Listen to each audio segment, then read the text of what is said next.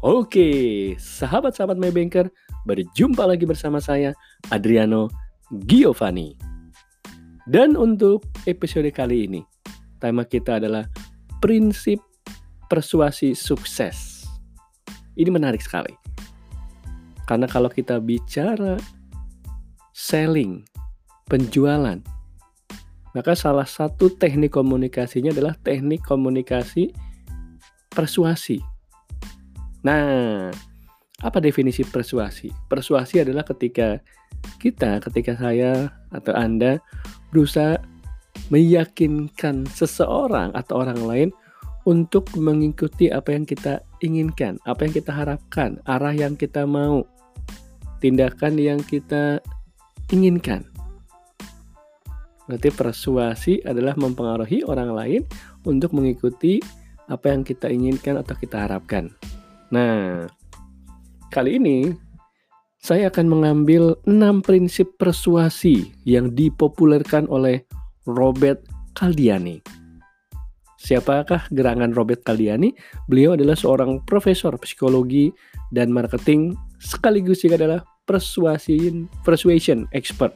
Nah, jadi menurut beliau, untuk meningkatkan kemampuan kita mempersuasi, itu ada 6 prinsip yang ini tidak menjadi suatu komponen yang berurutan ya, atau harus ada ke-6-nya. Tidak, ini bisa berdiri sendiri, bisa kombinasi, bisa saja, fleksibel. Oke. 6 prinsip tersebut adalah, yang pertama adalah prinsip timbal balik, yang kedua prinsip otoritas, yang ketiga prinsip disukai, yang keempat prinsip bukti sosial, yang kelima prinsip kelangkaan, yang keenam prinsip komitmen dan konsisten. Oke, kita detailkan satu persatu. Yang pertama adalah prinsip timbal balik. Oke. Dalam prinsip timbal balik bicara bahwa pada dasarnya kita manusia-manusia ini nih, kita itu orang yang senang membalas kebaikan orang lain, membalas pemberian orang lain. Oke. So, be first to give. Jadilah orang yang mudah memberi. Contoh, ketika Anda diundang oleh sahabat Anda untuk ke suatu acara, entah ulang tahun atau perkawinan putra atau putrinya, maka secara otomatis Anda akan berpikir untuk melakukan hal yang sama. Anda akan memasukkan nama sahabat Anda tersebut dalam list untuk diundang di acara sejenis.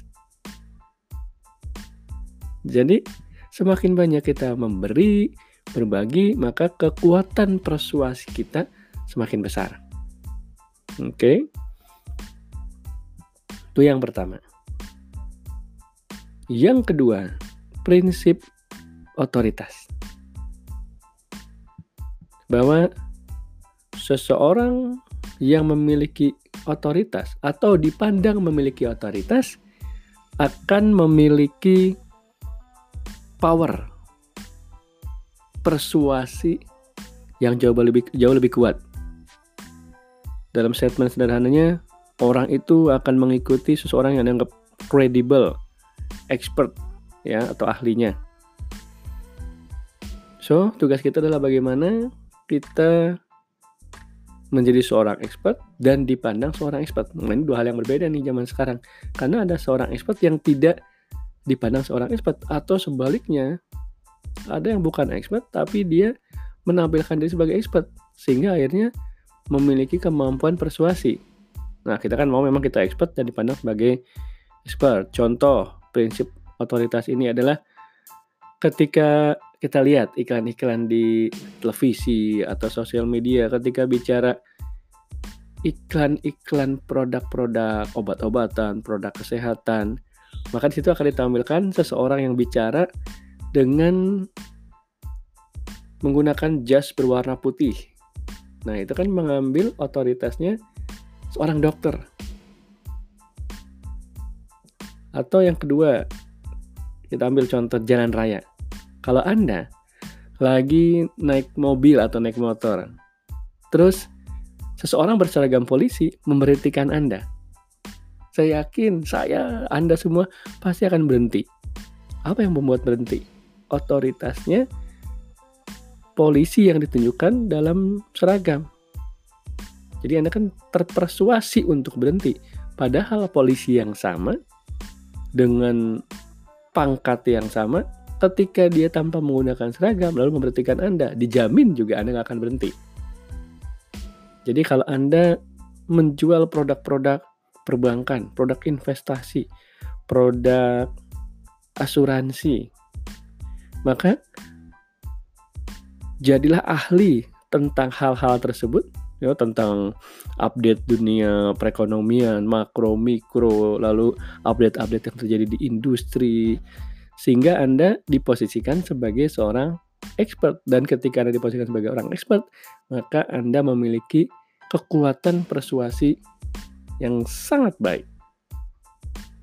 Oke, itu yang kedua. Lalu yang ketiga, komitmen dan konsisten. Jadi prinsip komitmen dan konsisten. Jadi kita ini punya kecenderungan untuk komitmen dan konsisten atas keputusan-keputusan yang sudah kita buat. Oleh karena itu, kalau kita bicara kita menjadi seorang yang mempersuasi, maka ajak orang untuk mulai membuat komitmen-komitmen kecil, karena nanti orang tersebut akan konsisten dengan komitmen-komitmen berikutnya. Contoh misalnya yang sering digunakan penjual adalah, ayo Pak, silakan Pak, nggak apa-apa Pak, yang penting Bapak tanda tangan dulu, nanti kelengkapan datanya nyusul nggak apa-apa Pak. Itu sebenarnya bagian daripada prinsip komitmen dan konsisten. Karena kalau sudah tanda tangan, nanti dia akan terus memenuhi lagi keputusan-keputusannya yang selaras. Nah, sahabat-sahabat Maybanker, kita sudah bicara 3 poin, dan 3 poin berikutnya kita akan lanjutkan di episode selanjutnya ya. Masih tentang prinsip persuasi dari Robert Caldiani. Terima kasih, sampai berjumpa lagi.